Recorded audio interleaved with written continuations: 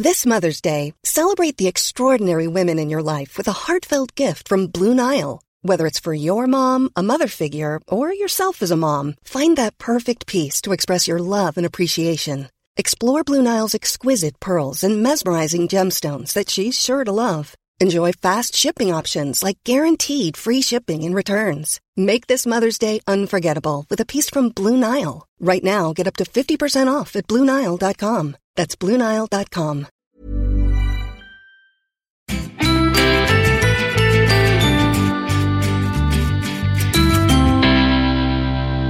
Hello, this is Owen Jones. This is the Cheerful Election Daily. Today I'm joined by a very special guest, my hyperactive Burmese cat. There he is. That's Rickman. Rickman has a lot of opinions. He has a lot to say. I can't translate the exact meow to English sort of utterances of this cat, but I hope he's not pro Boris Johnson and he's not just yelling, you silly little socialist, prepubescent looking idiot. But who knows? So, a lot has actually happened this weekend. And this is the risk of doing this kind of podcast, because what happens is I kind of think, let you all have the weekend off from my hit and miss babblings. Emma Corsham, the brilliant producer who puts this shtick together and tries to make some sort of coherent sense of some of this, therefore doesn't have to spend her Friday and Saturday nights having to put this together. But a lot has happened. So let's start, shall we? Let's just dive straight in. Question time this Friday. So this is important. In terms of for Labour, certainly, because what happened at the last election, I say this quite a lot, but it is true. In the last election, Jeremy Corbyn started off not a popular guy, to say the least. He was very unpopular. But people, when broadcasting rules kick in, giving the opposition more of a kind of fair say, and he went on television a lot to speak, his actual thoughts without being mediated to a largely hostile press. People were like, oh, maybe he's not going to nationalise Migrant after all. Maybe he's not going on a holiday to Butlins with the leader of Al-Qaeda. Actually, he's a quite sweet, kind of thoughtful, passionate guy. He might have his flaws, which he does, but he's not the monster that's portrayed by the right-wing media. So he kicked it off on Friday, and it got bogged down originally in some slightly odd, obscure questions. The first was going on about how Jeremy Corbyn and his socialism was a threat to our freedoms. I always found this interesting. I'll let you know a little story. I used to work for John McDonnell, the Shadow Chancellor, and this was in 2005 to 2008. And the first week I started working in John McDonnell's office, and just to explain what the operation was. So basically, John McDonnell at the time was basically the main figure in the Labour left. And he was chair of what's called the Socialist Campaign Group of Labour MPs. That's the kind of lefty faction of the members of Parliament. Back then, it was very marginalised, fragmented, isolated. And one of my jobs, and I worked with a guy called Andrew Fisher, who's the head of policy at Labour. He wrote the last manifesto and the current manifesto. And we used to do stuff like lobby ministers, New Labour in power at the time, on things like, workers' rights, privatisation, arrange meetings between unions and ministers to try and stop New Labour being so naughty. But one of the things is we did this informal whipping operation. Whipping is each party has whips to keep their MPs kind of in check and get them to vote the way the government or their party wants them to vote. And the week I began, this was November 2005, New Labour were trying to extend detention without charge to 90 days, which was longer than apartheid South Africa. This was not long after the 7/7 bombing, the atrocity, of course, on the Underground, in which dozens of innocent Londoners and others were murdered by terrorists. And basically what happened is the cops went in to the government to say, in terms of extending this time, and the government were like, how long extension do you want? And the police went in with the kind of classic, ask for something you're not going to get on the basis there'll be a compromise, but at least it will be more than we currently have. So they said 90 days, and Tony Blair went, yep, that's great. So the week I started, what we had to do is ring round MPs to try and get them to vote this down, because it was a terrible attack on civil liberties and horrible authoritarian attack. And that week, this was not down to me, before you think I've suddenly developed a messianic complex, but that was the first defeat New Labour suffered at the time in its 8 years in power. And the point I'm trying to make here is one of the things that Jeremy Corbyn, John McDonnell, Dan Abbott and the rest of that left kind of faction of the Labour Party, their big things was opposing the attacks on civil liberties, the authoritarian overreach of New Labour at the time. And they often vilified, and still are, as, oh, well, you're weak, wishy-washy lefties, and, security is more important than freedom. But so when you get this kind of, they're authoritarian, would-be Stalinist tyrants, what's interesting is actually, and again, whatever their flaws, is actually their history has been one of standing up for civil liberties. So I found that question bizarre. Another question got bogged down in Bolivia, not entirely the main subject, which people are talking about on the doorstep, which focused on Jeremy Corbyn opposing a military coup. Oh, he really is an outrage. He needs to resign, that Jeremy Corbyn. What is he like, willy-nilly opposing military takeovers of Latin American countries? But what I thought was particularly important about his performance was he said that in a future referendum, so Labour's committed to a referendum with Remain on the ballot paper versus a customs union's Brexit, he'd stay neutral. Now, I wish he'd done this earlier. I'm not going to lie. I think that would have been wiser. Because what Labour always should have said on this is, this is a divided country, which Theresa May and Boris Johnson, those governments have tried to divide us more. They tried to neighbour against neighbour. We're not divided by how we voted on that one sunny day back in June 2016. We're actually mostly united. We want the NHS funded. We want people to have a genuine living wage. We think the rich should pay more tax to invest in all the services that are crumbling around us, etc., etc. And most people have suffered the longest squeeze in wages for generations. So more unites us than divides us, however we voted. And actually, you should have a prime minister who bridges that divide, who brings people together, who doesn't call one side enemies of the people, traitors and saboteurs, as most of the Tory press have done to Remainers, and acts as an honest broker to implement a referendum result and just says, look, we've been torn apart on this. We need to come together now. Let's sort this out with the referendum. You choose what you want to do. I'll just implement the result. Then we'll just move on and talk about the things we really care about. And they should have said that from the start. And I think the fact he said it now is important and needs to be built on. The idea of he's going to be an honest broker. He'll just implement whatever people side in a referendum. But that was good. But the key thing was it was his best performance of the campaign. He came across as, dare I say it, prime ministerial. There was no, the audience took well to him. He got huge amounts of applause and cheers. And I think that is something which needs to be built on. I think it will take a while to percolate, or if you certainly not immediately turn people around in terms of people who've kind of gone off him or just don't like him at the moment. But I think it will make an impact. Jo Swinson's performance was absolutely catastrophic. It was like being trapped in her anxiety dream. She went in, to say the least, with quite a lot of self-confidence. She tweeted beforehand with a Beyonce gif, which I always think's slightly a cocky move, to say the least. Beyonce is a legend. Jo Swinson. But so she posted this of Beyonce kind of marching with a kind of explosion behind her. Only 1 hour to go until I'm on BBC Question Time Leader Special. Can't wait to show the other leaders what a girly swat can do with 2 boxing gloves. I mean, it was terrible from the outset. It was unwatchable how bad it was. Because the problem with the Lib Dems, so she came under fire for the whole revoke nonsense. The idea you can just scrub out the referendum result instead of going back to the British people and letting them decide. On her government, the Lib Dems' role in all the terrible cuts which have left so many people suffering in this country and which led partly to Brexit because people are so angry and disillusioned. And it was just completely unconvincing. There was nothing to kind of convince people of a party which was in power for most of for half of the last decade and which you can't understand the mess we're in without that. And that was very clear in the audience. Nicola Sturgeon, she was actually second, sorry, I've got this order wrong. Nicola Sturgeon is the most, in terms of presentation and style, the most impressive politician in the country.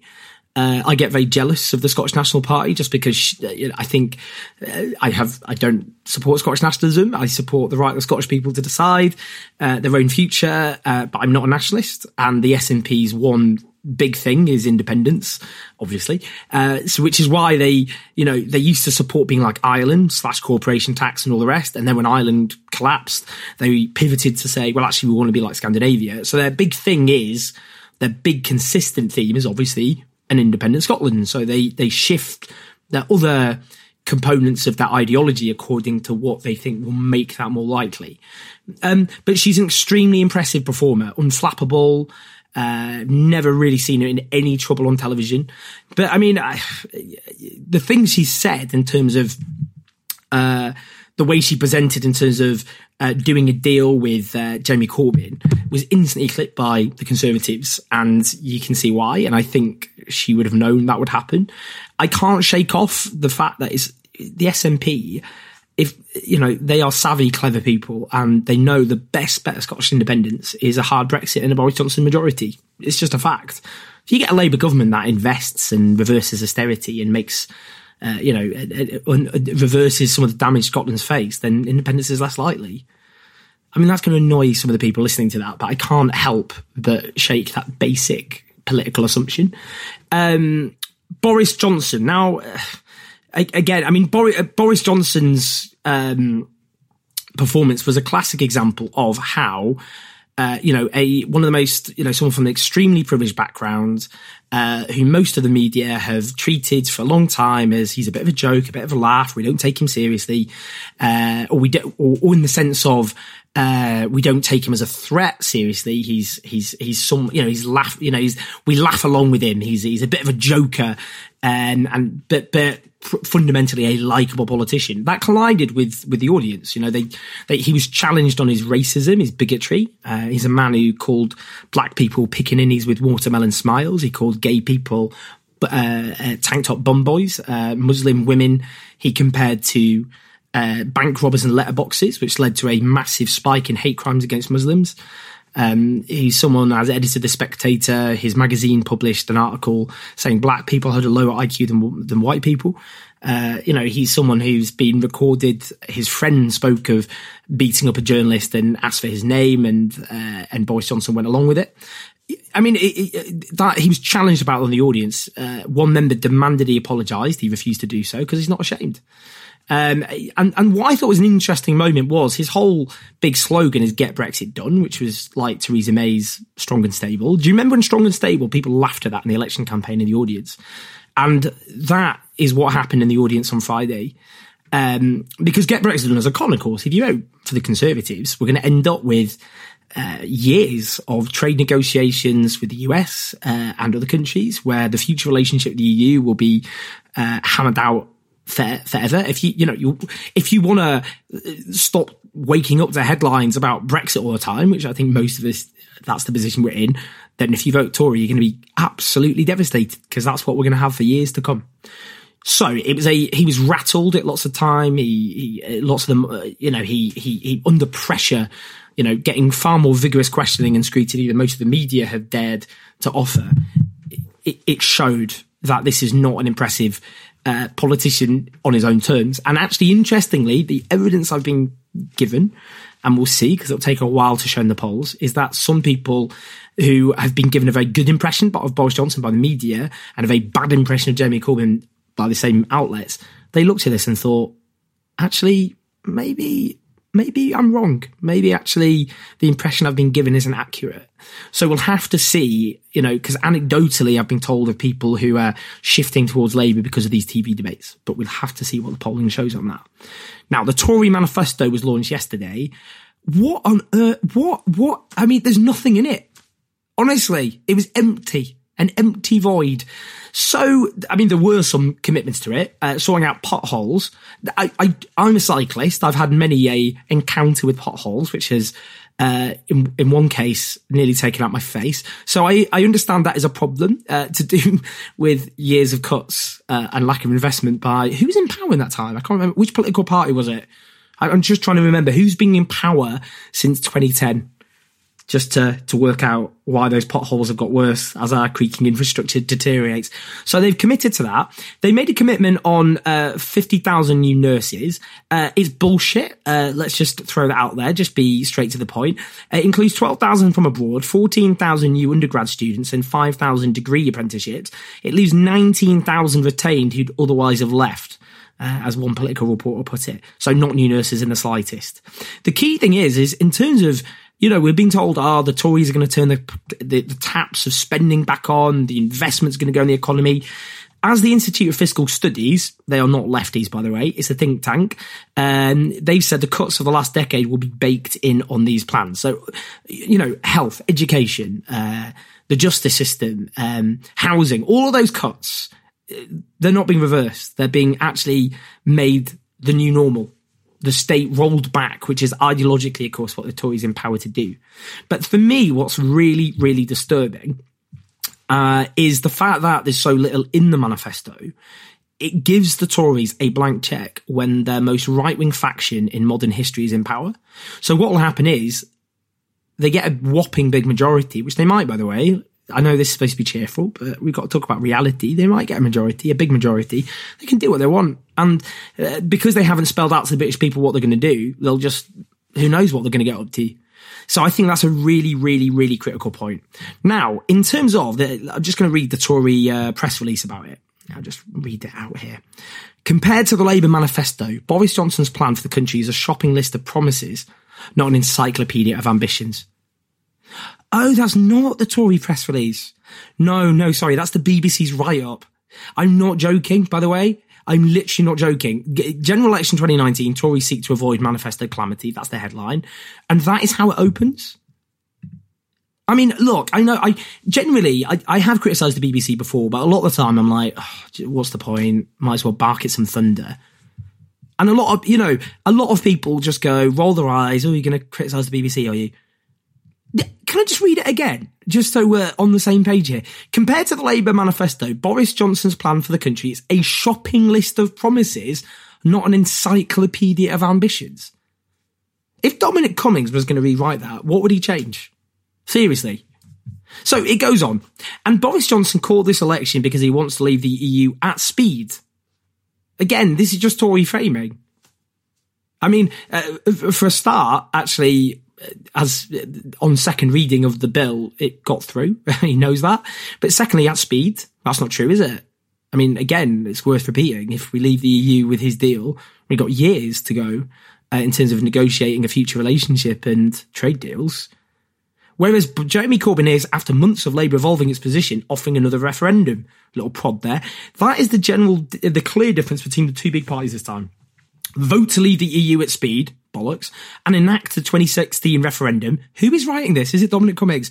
Or choose Labour to push for another big national ballot, I say again, and plump for the chance to stay. The only remotely fair bit of this entire article. I mean, it is absurd. I mean, look, what you sometimes get with arch defenders of the BBC who think it can do no wrong is they'll go, oh, well, don't the Daily Mail and the right always attack it for being too left-wing? This is a classic logical fallacy, by the way. So, if I attack the criminal justice system, because the argument that when people do this, by the way, is they go, the left attack the BBC, the right attack the BBC, that shows us neutral. That's a logical fallacy. If I attack the criminal justice system for being too punitive and for being racist, and the right criticise the justice system for being not punitive enough, would you then say, well, that shows the criminal justice system's got it just right because both left and right are opposing it? Of course you wouldn't. That's a logical fallacy. One senior BBC presenter said to me that the centre of political gravity at the BBC is basically Blairite. So on the economy, it's on the right. On social issues like LGBTQ issues and immigration, it's on kind of the progressive wing in terms of most people who work at the BBC. So that's why both left and right get annoyed with it for very different reasons. But what's happened in the last few years, the BBC has always had these problems, And Cardiff University did a study a few years ago showing its, trade union voices were drastically underrepresented. Financial crash, City of London senior bankers were interviewed as though they were witnesses, not participants. It's not what happened during the winter of discontent in the 70s with trade union leaders, that's for sure. But what's happened is because the Tories have managed to, in terms of starving it of funding and using that as a whip hand and threats of privatisation, they've pushed a culture which has shifted the BBC's political centre of gravity in even worse direction. But you are licensed for your payers. You might support the Labour Party, you might not. But you are supposed to have an impartial, fair, balanced public broadcaster. What I just read out to you it's just Tory spin. I'm not sitting here with a tinfoil hat on. Just listen back to what was written in that write-up of the manifesto. It's just completely written on the terms of the Tory party. It's annoying. Finally, so today I'm back up to Ashfield. I was there, you heard me chatting to the Labour candidate the other week. The reason I'm bringing this up, so the polling for Labour at the moment is not good. It's pretty much where it was at this time in the last election campaign, but the Tories, if the polling is correct, would win a big majority. And, if they want to start killing the firstborn or whatever they've got up their sleeve, then they would be able to get away with that. That's hyperbole, by the way, before anyone complains. So what is interesting is, and this is, I speak as someone who is a moderate Remainer. I campaign to stay in the EU, despite my criticisms of its existing setup. I want to democratise it and shift it away from kind of market ideology. But I believe I would vote and campaign to remain again in a referendum if Labour come to power.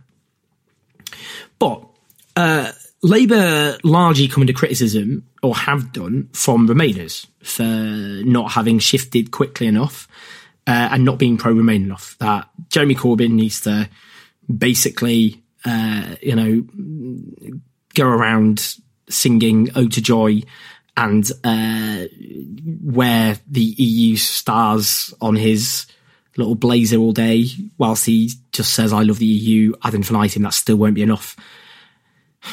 The reason I'm frustrated about this is Labour were right to back a new referendum, and I think they should have done it quicker.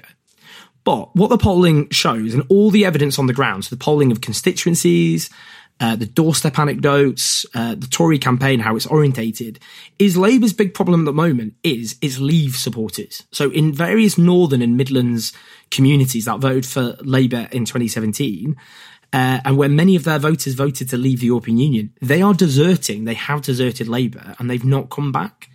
Whilst the polling shows Remainers are coming back in very significant numbers, which is why Labour's polling has risen from its very, very, very bad rating before the election started. So the reason I'm frustrated is, all this chat about basically Labour need to be even more Remainy than they already are, even though the only pathway back to Remain is a Labour government, a referendum will remain on the ballot paper. Apparently people need to have their Jeremy Corbyn to hold their hand into the polling booth and tell them which way to vote. But is that, if Labour don't win back those Leave votes, that they're not going to win the election, and Boris Johnson's going to win a big majority and hard Brexit's going to happen, and these bunch of right-wing fanatics are going to run the country for 5 years and do what the hell they want. And that, by the way, they're going to do everything like change the constituency boundaries and reduce the number of MPs and all the rest of it to make Tory majorities more likely on fewer votes in the future. So the reason I'm frustrated is I'm worried about that. I'm worried that a lot of people who voted Leave and vote Labour are the most pissed off at the party at the moment. And unless Labour wins them back, they're not going to win a majority. And yet the focus is still the Lib Dems and others going, Labour needs to come out and back Remain with, militant gusto. And if they don't, they're an absolute disgrace. That worries me. And I think I'm going to go to Ashfield and just see how things stand on the ground. But the evidence suggests that in the south, things are better for Labour. This is not the normal state of affairs, by the way. After 1992, when Labour lost against John Major's Conservatives, an MP called John Denham, Labour MP, wrote a piece called a pamphlet called Southern Discomfort. It was about Labour's problems in the South. Now the South has changed. You're getting lots of younger people in precarious conditions in southern constituencies who are struggling to get a secure, well-paid job, a decent, affordable home, and settling down with their families, who are shifting towards Labour. It's kind of a new working class in the South who are shifting their allegiances. But at the same time, in the North, particularly amongst older white Leave voters, Labour are struggling more than they were. And unless they can bridge that gap and bring that coalition together, they're not going to win. So that is Labour's last big kind of challenge. If they want to, they do need to win back more people from the Lib Dems. But at the same time, they need to keep those who voted Leave and voted Labour in 2017 on their side as well. Otherwise, the Tories are going to win. So all I'd say is, if you're one of those people who goes, I'm so angry with Labour right now, why aren't they on the barricade screaming Remain and stop Brexit, with every fibre of their being, we've got to take this into account. There's a poll of Great Grimsby, which has been a Labour constituency since World War II, which suggests that the Tories are going to win it, not because their vote's gone up, the polling showed it was just the same as 2017, but because a big chunk of the Labour vote is going to the Brexit party. And that is what we have to kind of, I do think it is important finally to have a Prime Minister to bring the country together. But if we don't, listen to Leave voters as a country, including where I grew up, and I'm back to Stockport this week, then the Tories are going to win a big majority. It's worth thinking this through, because my worry is, are we going to end up regretting not backing and accepting a soft Brexit if we end up with a hard Brexit Tory government? And are Remainers who are saying Labour's position is not good enough and saying, they're just a Brexit party, when constituencies in the North and Midlands go off to the Tories in the election, which I obviously desperately hope won't happen, are they going to look back and go, should have thought of that? Right. So that was a long weekend for me. So I've been to Aberconway, which was very interesting. And I'm going to keep travelling around the country. I've got some interesting people to talk to in the coming days, but I'm quite tired, so I'm going to leave you to it now. And poor Emma has to put this together, and I want her to go to bed as well. But I will keep you updated. We have 2.5 weeks just over until the most important election of our time. So 2 things finally. Firstly, please leave stars, rate this, really appreciate it, gets the word out. Secondly is, register to fucking vote. If you don't register to vote, you'll have bad sex for the rest of your life, and that was a promise. You have until tomorrow, midnight. That's it. Won't have a say. Tell everyone you know. Run around the streets of whichever town or village or city or wherever hamlet, wherever you live, and tell everyone to register to vote. And because this is the biggie, and we're running out of time. But we can do it. Have hope, have optimism. I certainly do, despite the odds. Our ancestors fought against far greater odds than us. That's for sure. So, I will see you, or I won't see you. Logistically, that's unlikely. But if I don't see you in person, I will speak to you soon. Take care. Lots of love. Election Daily is produced by the cheerful team, including Jeff Lloyd, Emma Corsham, Joe Kenyon, and Joel Pearce, with music from Pete Frazier. Planning for your next trip? Elevate your travel style with Quince. Quince has all the jet-setting essentials you'll want for your next getaway, like European linen, premium luggage options, buttery soft Italian leather bags, and so much more. And is all priced at 50 to 80% less than similar brands. Plus, Quince only works with factories that use safe and ethical manufacturing practices. Pack your bags with high-quality essentials you'll be wearing for vacations to come with Quince. Go to quince.com/pack for free shipping and 365-day returns.